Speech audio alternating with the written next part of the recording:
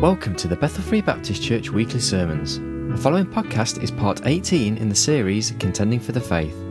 This is the morning session of Sunday the 11th of October 2009, entitled The Fundamentals, His Visible Return, Part 3, and the Bible reading is taken from 2 Thessalonians chapter 2, verses 1 to 17. Here's Pastor Larry T. Curtis. If you'd like to be opening your Bibles, 2 Thessalonians chapter 2, and we'd like to read verses 1 through 17 as I invite you to stand with me to honor the reading of God's holy word. Again, beginning in 2 Thessalonians chapter 2 and verse 1.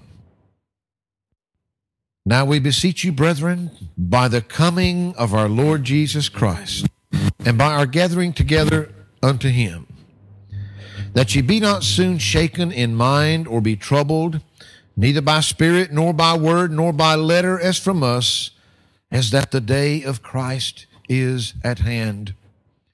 Let no man deceive you by any means, for that day shall not come, except there comes a falling away first, and that man of sin be revealed, the son of perdition, who opposeth and exalteth himself above all that is called God, or that is worshipped, so that he, as God, sitteth in the temple of God, showing himself that he is God.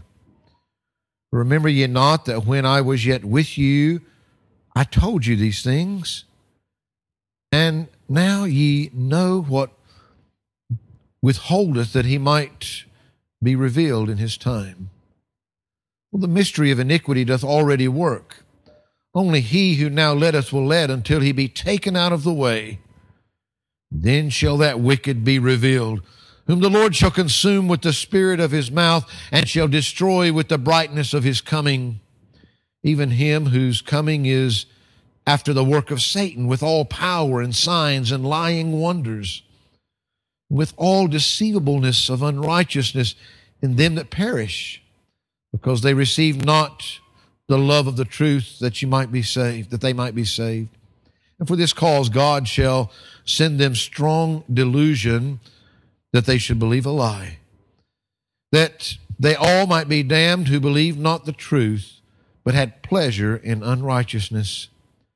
We are bound to give thanks always to God for you, brethren, beloved of the Lord, because God hath from the beginning chosen you to salvation through sanctification of the Spirit and belief of the truth, whereunto he called you by our gospel to the obtaining of the glory of our Lord Jesus Christ. Therefore, brethren, stand fast. Hold the traditions which ye have been taught, whether by word or our epistle. Now our Lord Jesus Christ himself and God, even our Father, which hath loved us and hath given us everlasting consolation and good hope through grace, comfort your hearts and establish you in every good word and work. Father, we thank you so much, Lord, for this wonderful privilege, not only of being in your house with each other, but most of all to know that your presence is here with us. Thanking you, Lord, for your word that you have preserved for us, that we can have it today, and your Spirit that lives within us, Lord, that might give us clear understanding. Now, Father, we pray and realize that you know every heart of every individual here better than we know ourselves. We pray, Lord, that you might use your word in the power of your Spirit, not man, nor flesh, nor the words of man, but that you yourself may speak to the hearts of each and every one. Save that which is lost. Restore the backslider. Draw every Christian closer to you and strengthen them and build them up in the faith, that we all might leave here today more like our Savior than when we came. For it's in his name we pray. Amen and amen. Of course, without going back and reviewing all that we've looked at, this is now our 18th sermon, the series of Contending for the Faith. And as we have moved into the subject of the Lord Jesus Christ himself, Jesus Christ our Lord, we began in our last two sermons looking at the visible return of our Lord Jesus Christ. Now, as we continue to look there this morning, the visible return of Christ, or if you would, the second coming of Christ, as we often refer to it, we've looked already concerning this matter. We've looked at, first of all, defining the importance. And we ask ourselves and looked at just how important is it, what we believe about the visible return of the Lord Jesus Christ to this earth. And second of all, we looked at describing the meaning. What do we mean by the second coming of Christ? And of course, as we know this morning, is if we know how important that this visible return is, how important it is to our faith, and we understand what it is that we are talking about, then how is it going to take place? I believe that of necessity, really, that I'd like to lay a bit of groundwork before getting too much into the details of our Lord's return. Keep in mind that I have said several times in this series that there are things that are fundamental to our faith, so much so. They are so foundational that to believe otherwise would be to forsake the true faith that was once delivered to the saints. It is this kind of apostasy, of turning away from that faith, of that truth, that is precisely what we are warned about in the book of Jude when we looked there in beginning this series, and we were instructed to contend for that faith that was once for all delivered to the saints. The problem is it was happening then and it's happening now.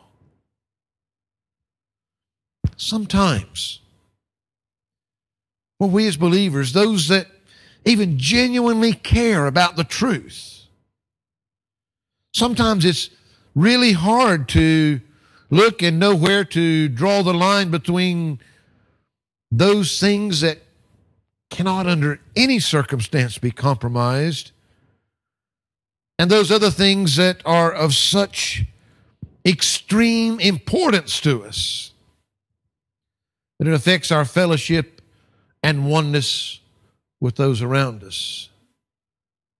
It's sometimes a challenge to know how to handle these things. And I assure you, the topic of the second coming is a very prime example. Let me explain. First of all, the visible return of Christ to the earth. As we said, we'll be referring to it often as the second coming. It is such a fundamental, foundational, cardinal truth of the Christian faith that you cannot deny it and still be speaking of the same faith. Yes, there are those that claim to be part of the Christian faith and yet deny the truth. And folks, that just isn't possible. However, the details and the timing of that visible return can vary significantly amongst different Christian groups. Folks that really are saved. Folks that really genuinely are born again. To believe that He is personally coming is fundamental. You cannot change that. But to make the exact details and timing of that return, to make it fundamental, is, in my humble opinion, a mistake from the fact that you can still be part of the Christian faith and not be right about those things. Yet, the details and the timing of this great event, they are of such great importance that you would undoubtedly find it challenging to be a member of one of those churches that believed otherwise, not because they're heretics and not really Christians, but if they hold a significantly different view of these details, it would of necessity affect most all of their teachings in the Scripture that dealt with prophecy and end-time events. The truth is, the Bible gives us many details concerning Christ's second coming. Most of the divisions come from whether we take what God says, these details that He gives us, whether we take them at their literal meaning as He says them, as real events, or whether we spiritualize them and make them symbolic for the most part. It's not that people are reading different Bibles. The Bible is saying the same thing. But I make no apologies this morning for the fact that as we look at these details today, unless God Himself gives us reason to look at something other than the way that He says it, we look at it the way that He says it. Some churches would state simply that they believe in the fundamental truth of the second coming, and that's it. They don't go any further. It's an attempt to not be divisive by touching on details that people can have such different ideas about. Well, folks, listen, with all love, that is their prerogative if they want to do that. It's a choice of any local church to make the choice to stand where they are going to stand, but may I say this morning, in my opinion, a very dangerous position to take. Will they never preach or teach on the second coming, Brother Steve? Will they just avoid all that God has to say about end-time events? Will they not consider the books of prophecy that God has given as part of the whole counsel of God? You see, if they are to preach and to teach these things as they should, they've got to interpret them in some way. And to have people teaching these matters from different perspectives, which often happens in these churches that take no stand, can only bring confusion and division amongst the church body, which is supposed to be at unity and oneness with each other. So understand, we put it on our sign out front, and I mean it today, speaking the truth in love. I cannot say anything other than I believe that it is wrong and dangerous for a church not to take a stand upon the Word of God because that it might offend someone else. And let me say, I realize and recognize that I have brothers and sisters in Christ that are preaching the same gospel that we are preaching right here, that have a different view as to the timing of this. And that's their choice. I accept them as my brothers and sisters in Christ. But let me say, as clearly and as lovingly as I can, the issue is too important to pretend that it doesn't matter. Thank God that we stand together on the fundamental issue of Jesus personally, visibly returning to this earth.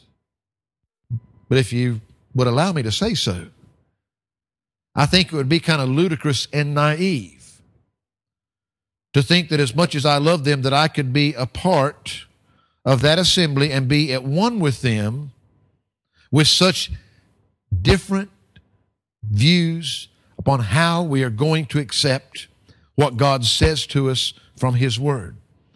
In a nutshell, so to speak, we can't honestly look at this fundamental doctrine of the second coming of Christ, of His visible return, and yet not cover some of the major details of that event, of which the Bible has very much to say. But let us keep things in perspective. In the first instance, we're not ashamed to declare our firm belief in the visible return of Christ to this earth and to stand upon this as a fundamental, foundational, cardinal truth of the Christian faith. Praise God for that. We are unashamed of our position as to the details of this great event also, though, which we'll lay out in this series and believe them to be of such importance for the unity and the fellowship of the local church that our position is laid out clearly in our statement of faith, not to try to divide the others, but that we might be unified, for everyone to read and for the membership of this body to be unified and accountable to one doctrinal belief. We recognize we have brothers and sisters that we genuinely love, that though we be in agreement on the fundamental issue of his return, we differ on the view of the details relating to that event and to their timing. I am not saying, folks, they are not heretics. They're part of the same faith and the same family of God. But as I've said, it would be wrong to pretend oneness on this issue and pretend that it didn't matter to the unity of our local fellowship. It's also of this particular preacher's opinion that to sidestep or to avoid the issue altogether will of necessity either bring shallowness to the preaching and the teaching when they begin to reach into God's Word on the prophetic teaching of His Word. It'll open the floodgates for confusion and division amongst the fellowship. The issue is of too great importance to straddle the fence and try to avoid.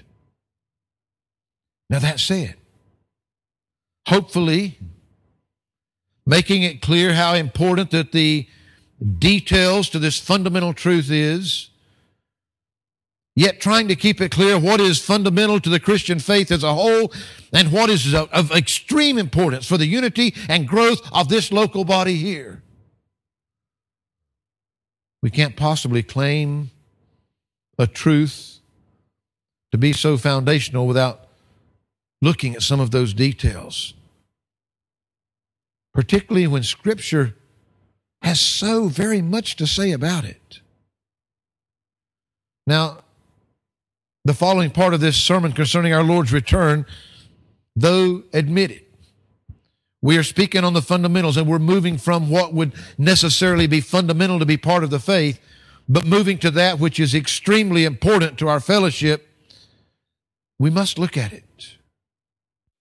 We want to take time to look at some of the important details of the action that's taking place at this visible return of the second coming of Christ. And as we look at the Scriptures detailing that event, and as we look at all that is taking place, I've done a timeline, a chart, if you would, which hopefully will make things a bit clearer for you to understand as you look at it. Some of you will have seen something similar before, but I've just expanded it and colored it and added a few more verses in there. But as we look at this, it'll hopefully allow you to see more clearly how these events line up in God's Word. Now, I said, that I realize that everyone out there doesn't agree with my view of these things, and everyone won't agree with my timeline of how they're taking place, but that's okay. People have the right to be wrong if they want to, right? I've tried to take the Scriptures and I've tried to just lay them out in a simple place them chronologically on a timeline so that you can see all those Scriptures from all the different parts of the Bible all together to see how these events unfold in the end time. Now, first of all, if we're to understand this, you will notice that on the chart on the screen that you see the return of Christ here and the return of Christ here, but you see a banner across here, Christ, second coming. You see, we've got to realize that the event that we're referring to is the second coming of Christ. It's one event, but it takes place in two stages. If we don't understand that, some of the scriptures, even the one that we've just read from 2 Thessalonians, can become confusing and begin to get things in the wrong places, and some things seem to contradict because we're not looking at God's Word as He's given it to us. Remember, God doesn't give us His Word and His Spirit to confuse us. It's that we might understand spiritual matters. We're going to look at four things, really, as we break down this chart over the next weeks. First of all, we're going to look at the rapture of His church in the air. That's the first stage. And then we're going to look at the return with His church to the earth. That's the second stage. Then we're going to look at the reign with His church on the earth. And then finally, the result of His coming on eternity. And I hope that as we look at these things that we'll see from the outset that it's not hard to understand if we just take God for what He says. We'll see as we talk about this second coming of Christ that from the outset of stage 1 to the conclusion at stage 2, that there's a total of 7 years in there on your timeline. Now, there's a lot taking place during that 7 years, both in heaven and here upon this earth. And if we're to understand the Scriptures, even the one that we've looked at this morning, we've got to recognize this. We can look at all kinds of events taking place around us all the time. And as we think of these events, some of them are instantaneous. I mean, they're just a matter of a second or even a fraction of a second. They're done. But then some events take a few minutes. Others actually take more than a few minutes. Some events actually take hours. And of course, some events take place and last for days, weeks, months. Some events even take years that happen around us. One war may go on for many years, and yet it's still one war. It's one event, but it's filled with lots of actions taking place in lots of different places. This event, the second coming of our Lord Jesus Christ, it's one event, but it's taking place over a period of 7 years, which in fact, folks, we're the ones that struggle with time a lot of times. 7 years with God, that's pretty instantaneous in comparison to eternity. It's nothing. And you need to keep in mind that during this event of the second coming of the Lord Jesus Christ, during that event, we will see that literally every Christian that has ever lived, everybody that makes up the whole body of Christ, every one of them are going to be dealt with during that 7-year period. Plus, all those that are left here on earth after the church is taken out of here, they're all going to be dealt with during that 7 years in one way or another. So there's a lot taking place. And it's really a pretty short time, a pretty short flash when you look at all that is going on during that time. And of course, that's why that we must be careful. When the Apostle Paul in 2 Thessalonians chapter 2 was writing to the church there, he told them of several events that were going to have to take place. Now, notice that he begins by making it very clear, "Now we beseech you, brethren, by the coming of our Lord Jesus Christ and by our gathering together unto Him, The whole greeting, as he's bringing up the subject, is centered around the coming of the Lord Jesus Christ. But notice he says, that ye be not soon shaken in mind or be troubled, neither by spirit, nor by word, nor by letter, as from us, as that the day of Christ is at hand. We find that if you're not looking at the second coming of Christ in its proper perspective, then we can begin to look at all of these things, because this is certainly what he's talking about. And he's talking about not being deceived, not letting things shake you up, not letting things knock you about. And of course, he goes on to mention a few specific things. Let no man deceive you by any means, for that day shall not come except there come a falling away first, and that man of sin be revealed, the son of perdition. Now, I've heard some people over the years that like to use that verse as what we call a scapegoat, as an excuse for not doing anything for God. Well, we got hardly anybody left, but God said that's the way it's got to happen before He comes back. So, it's almost like they're doing God a favor by not going out and winning souls and letting the church die in numbers. They're doing God a favor because that's what's got to happen before He comes back. Folks, you're not going to stop the great falling away spiritually and numerically and all of these different ways around us. That doesn't mean that our church has to die in order for the Lord Jesus Christ. It doesn't mean that we have to have less people so that the Lord Jesus Christ can return. He's just saying there's going to be a great falling away. Now, there's a whole lot of things that we could talk about there. We know around us, in this country and across the Atlantic, we know that countries at one time stood proudly and proclaimed their faith in our holy God, they're ashamed to do that anymore. We could go through the list, but I don't need to. You know what's happening around us. You know what's happening to the spiritual fabric of our countries. There is a great falling away in that sense. There are churches that are dying. There are those that are falling away all the time from the truth, even many times when they may be growing numerically. They could be falling away spiritually. And of course, you've got to keep in mind,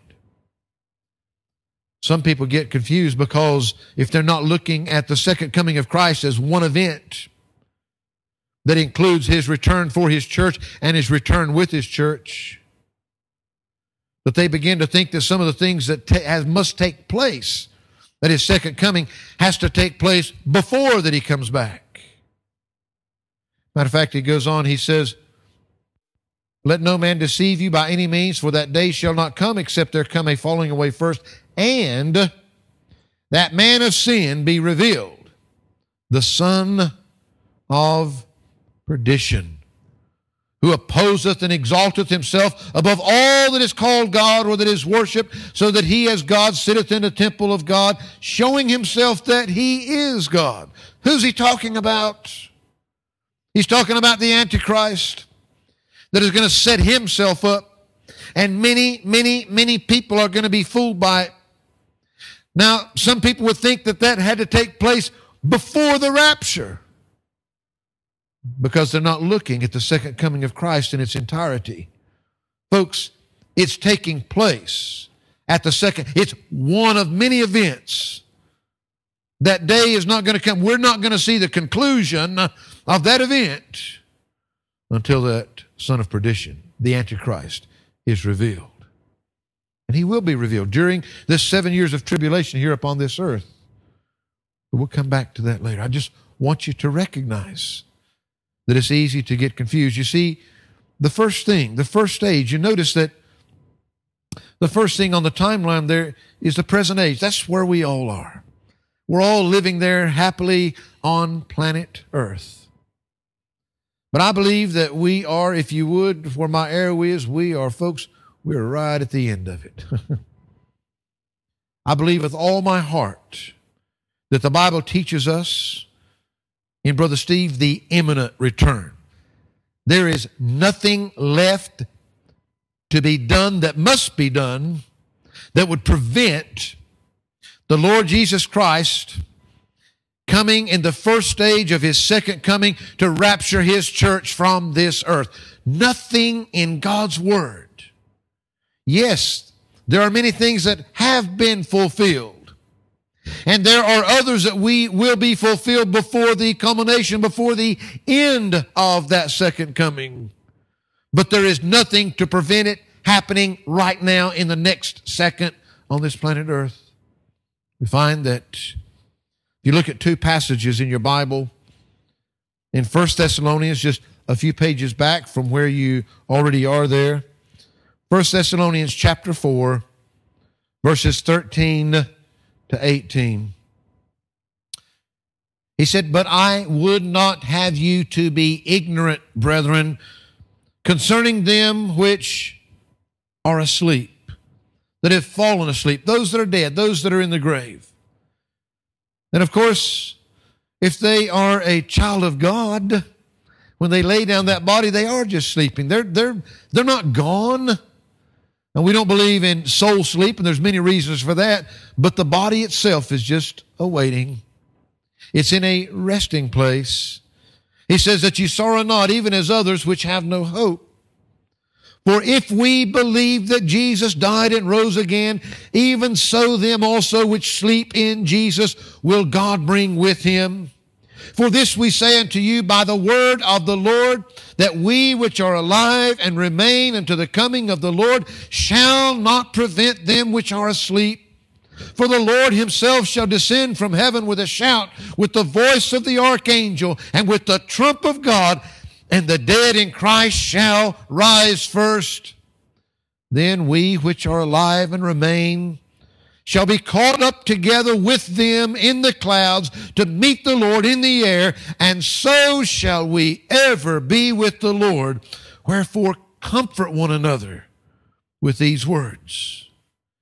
Now, keeping your place right there, turn back just a few pages in your Bible to 1 Corinthians chapter 15. And we're going to read just picking up in verse 51 through 58. He says, "Behold, I show you a mystery. We shall not all sleep, but we shall all be changed." He's speaking, remember here, to the believers, to the Christians, to the church at Corinth. He says, in a moment, in the twinkling of an eye, at the last trump, for the trumpet shall sound, and the dead shall be raised incorruptible, and we shall be changed. For this corruptible must put on incorruption, and this mortal must put on immortality. So when this corruptible shall have put on incorruption, and this mortal shall have put on immortality, then shall be brought to pass the saying that is written, "Death is swallowed up in victory. O death, where is thy sting? O grave, where is thy victory?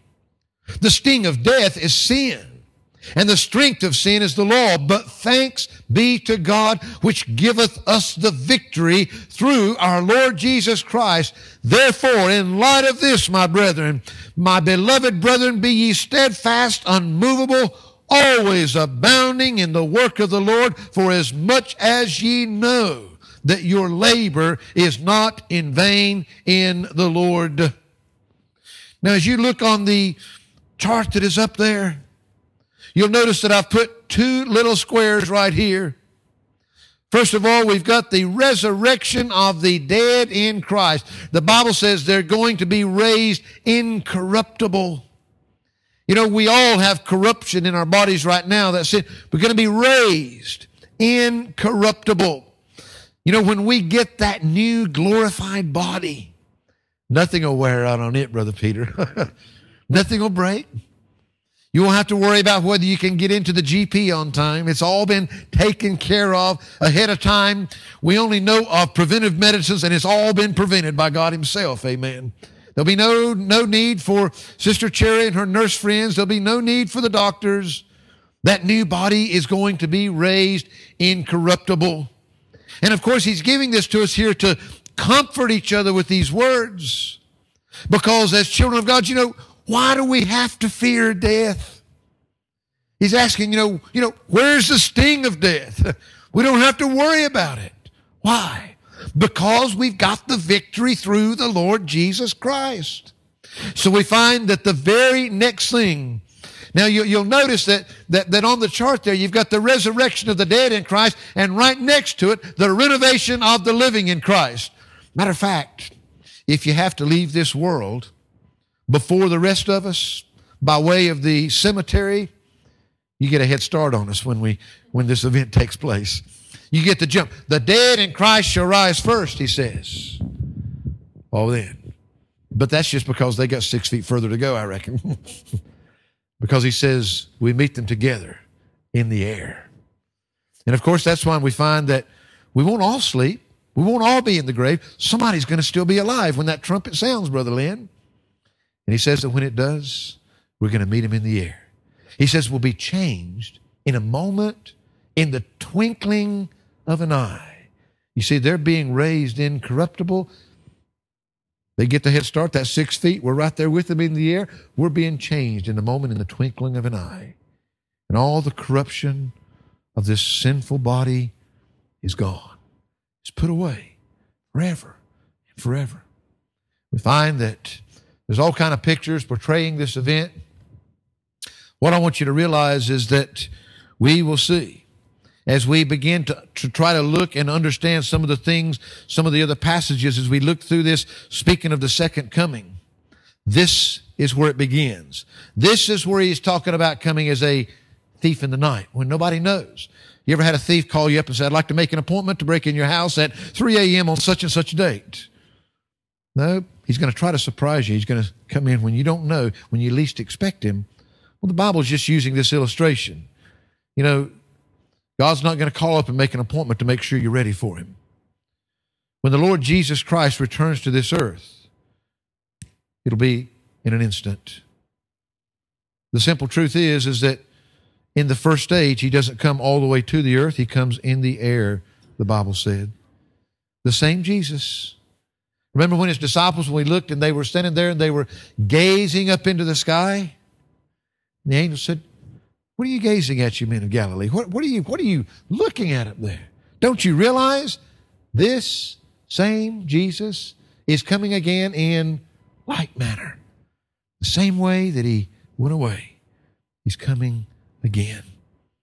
You see, that's why that when we begin to look at all these things that have to do with the second coming of the Lord, may I say this right now?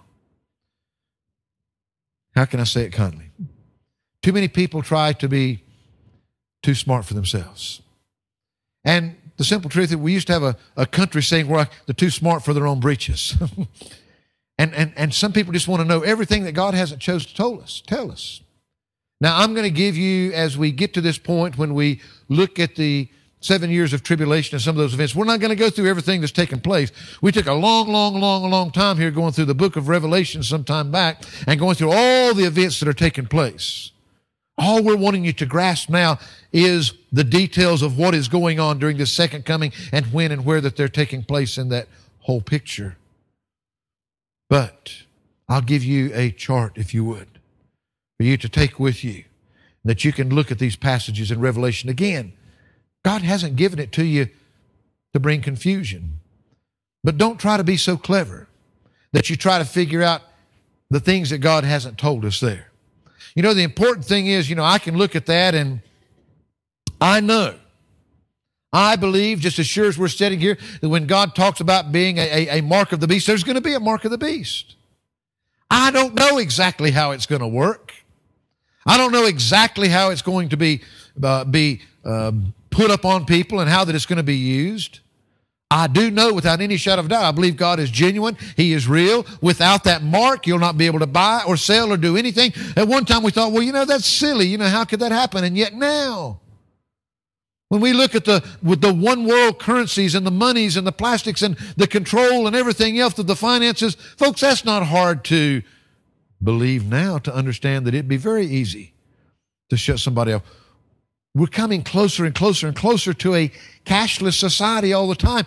That doesn't mean that you're going to do one lick of good by cutting up your plastic and saying, well, I'm not going to have anything to do with it. Folks, it's going to happen. The truth is, it is coming. Matter of fact, if I can charge a bit more and get God to hurry up, I'll do that, We don't want to be involved with the things of the world. That's the way the system, we ought to be able to look at it as Christians and say, wow, I do see how that is.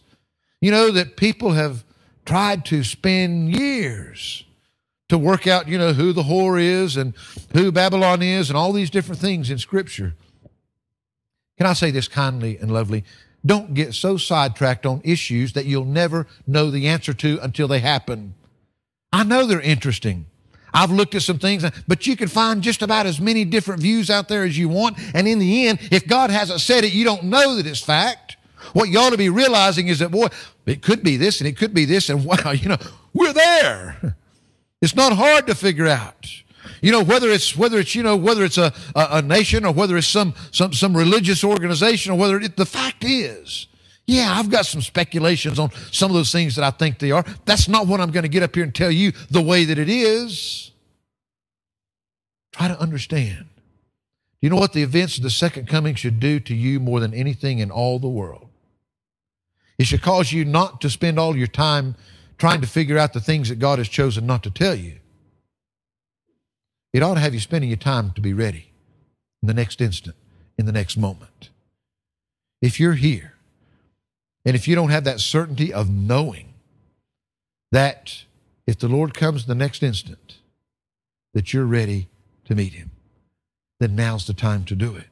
And as we look at the events of the second coming, it should challenge people that already know the Lord Jesus Christ to recognize that our time is short.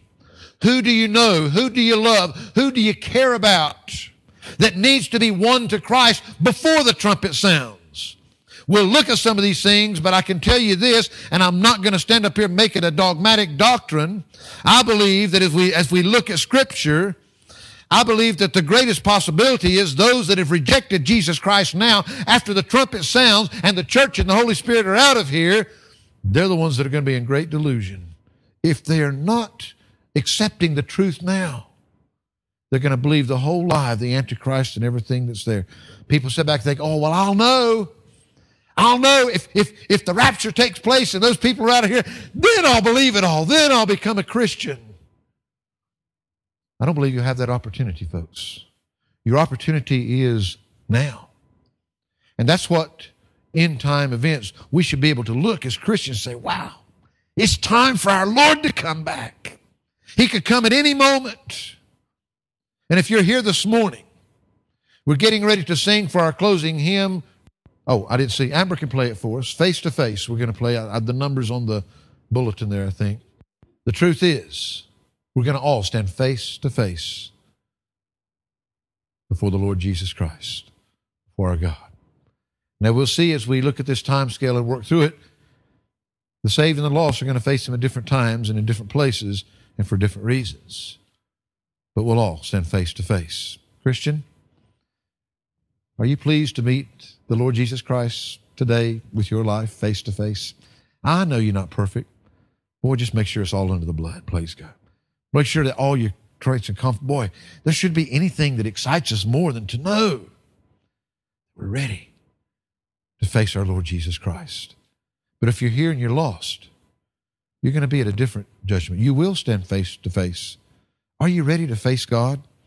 Because you see, if you don't face Him now and admit that you're a sinner, well, you've got opportunity to put that sin under the blood because of what Jesus Christ did for you. You're going to face Him with your own sin when you stand before Him at the judgment throne. And then there's nothing can be done about it. So I'm saying, to realize that Jesus Christ is coming and to understand that He can come at any moment. Folks, let's take what He says. Let's let it take our lives. And as Christians, let's let it encourage us and build us up and excite us and set a flame in us to get out there and to win everybody we possibly can to Christ. And if you're here and you're an unbeliever, let it challenge your heart. You may have to face God this day. Are you ready to face Him? You can be. You see, none of us like to think about being lost and being sinners. But there's no religion, there's nothing anybody can do except humble yourself as a sinner, accept Jesus Christ as your only hope, as your only answer, as your only sacrifice for your sins. Oh, then you can wait with excitement, anticipating that trumpet sound. When, if you're still alive when He comes, you'll be changed. All this old sinful body, sinful flesh will be taken away.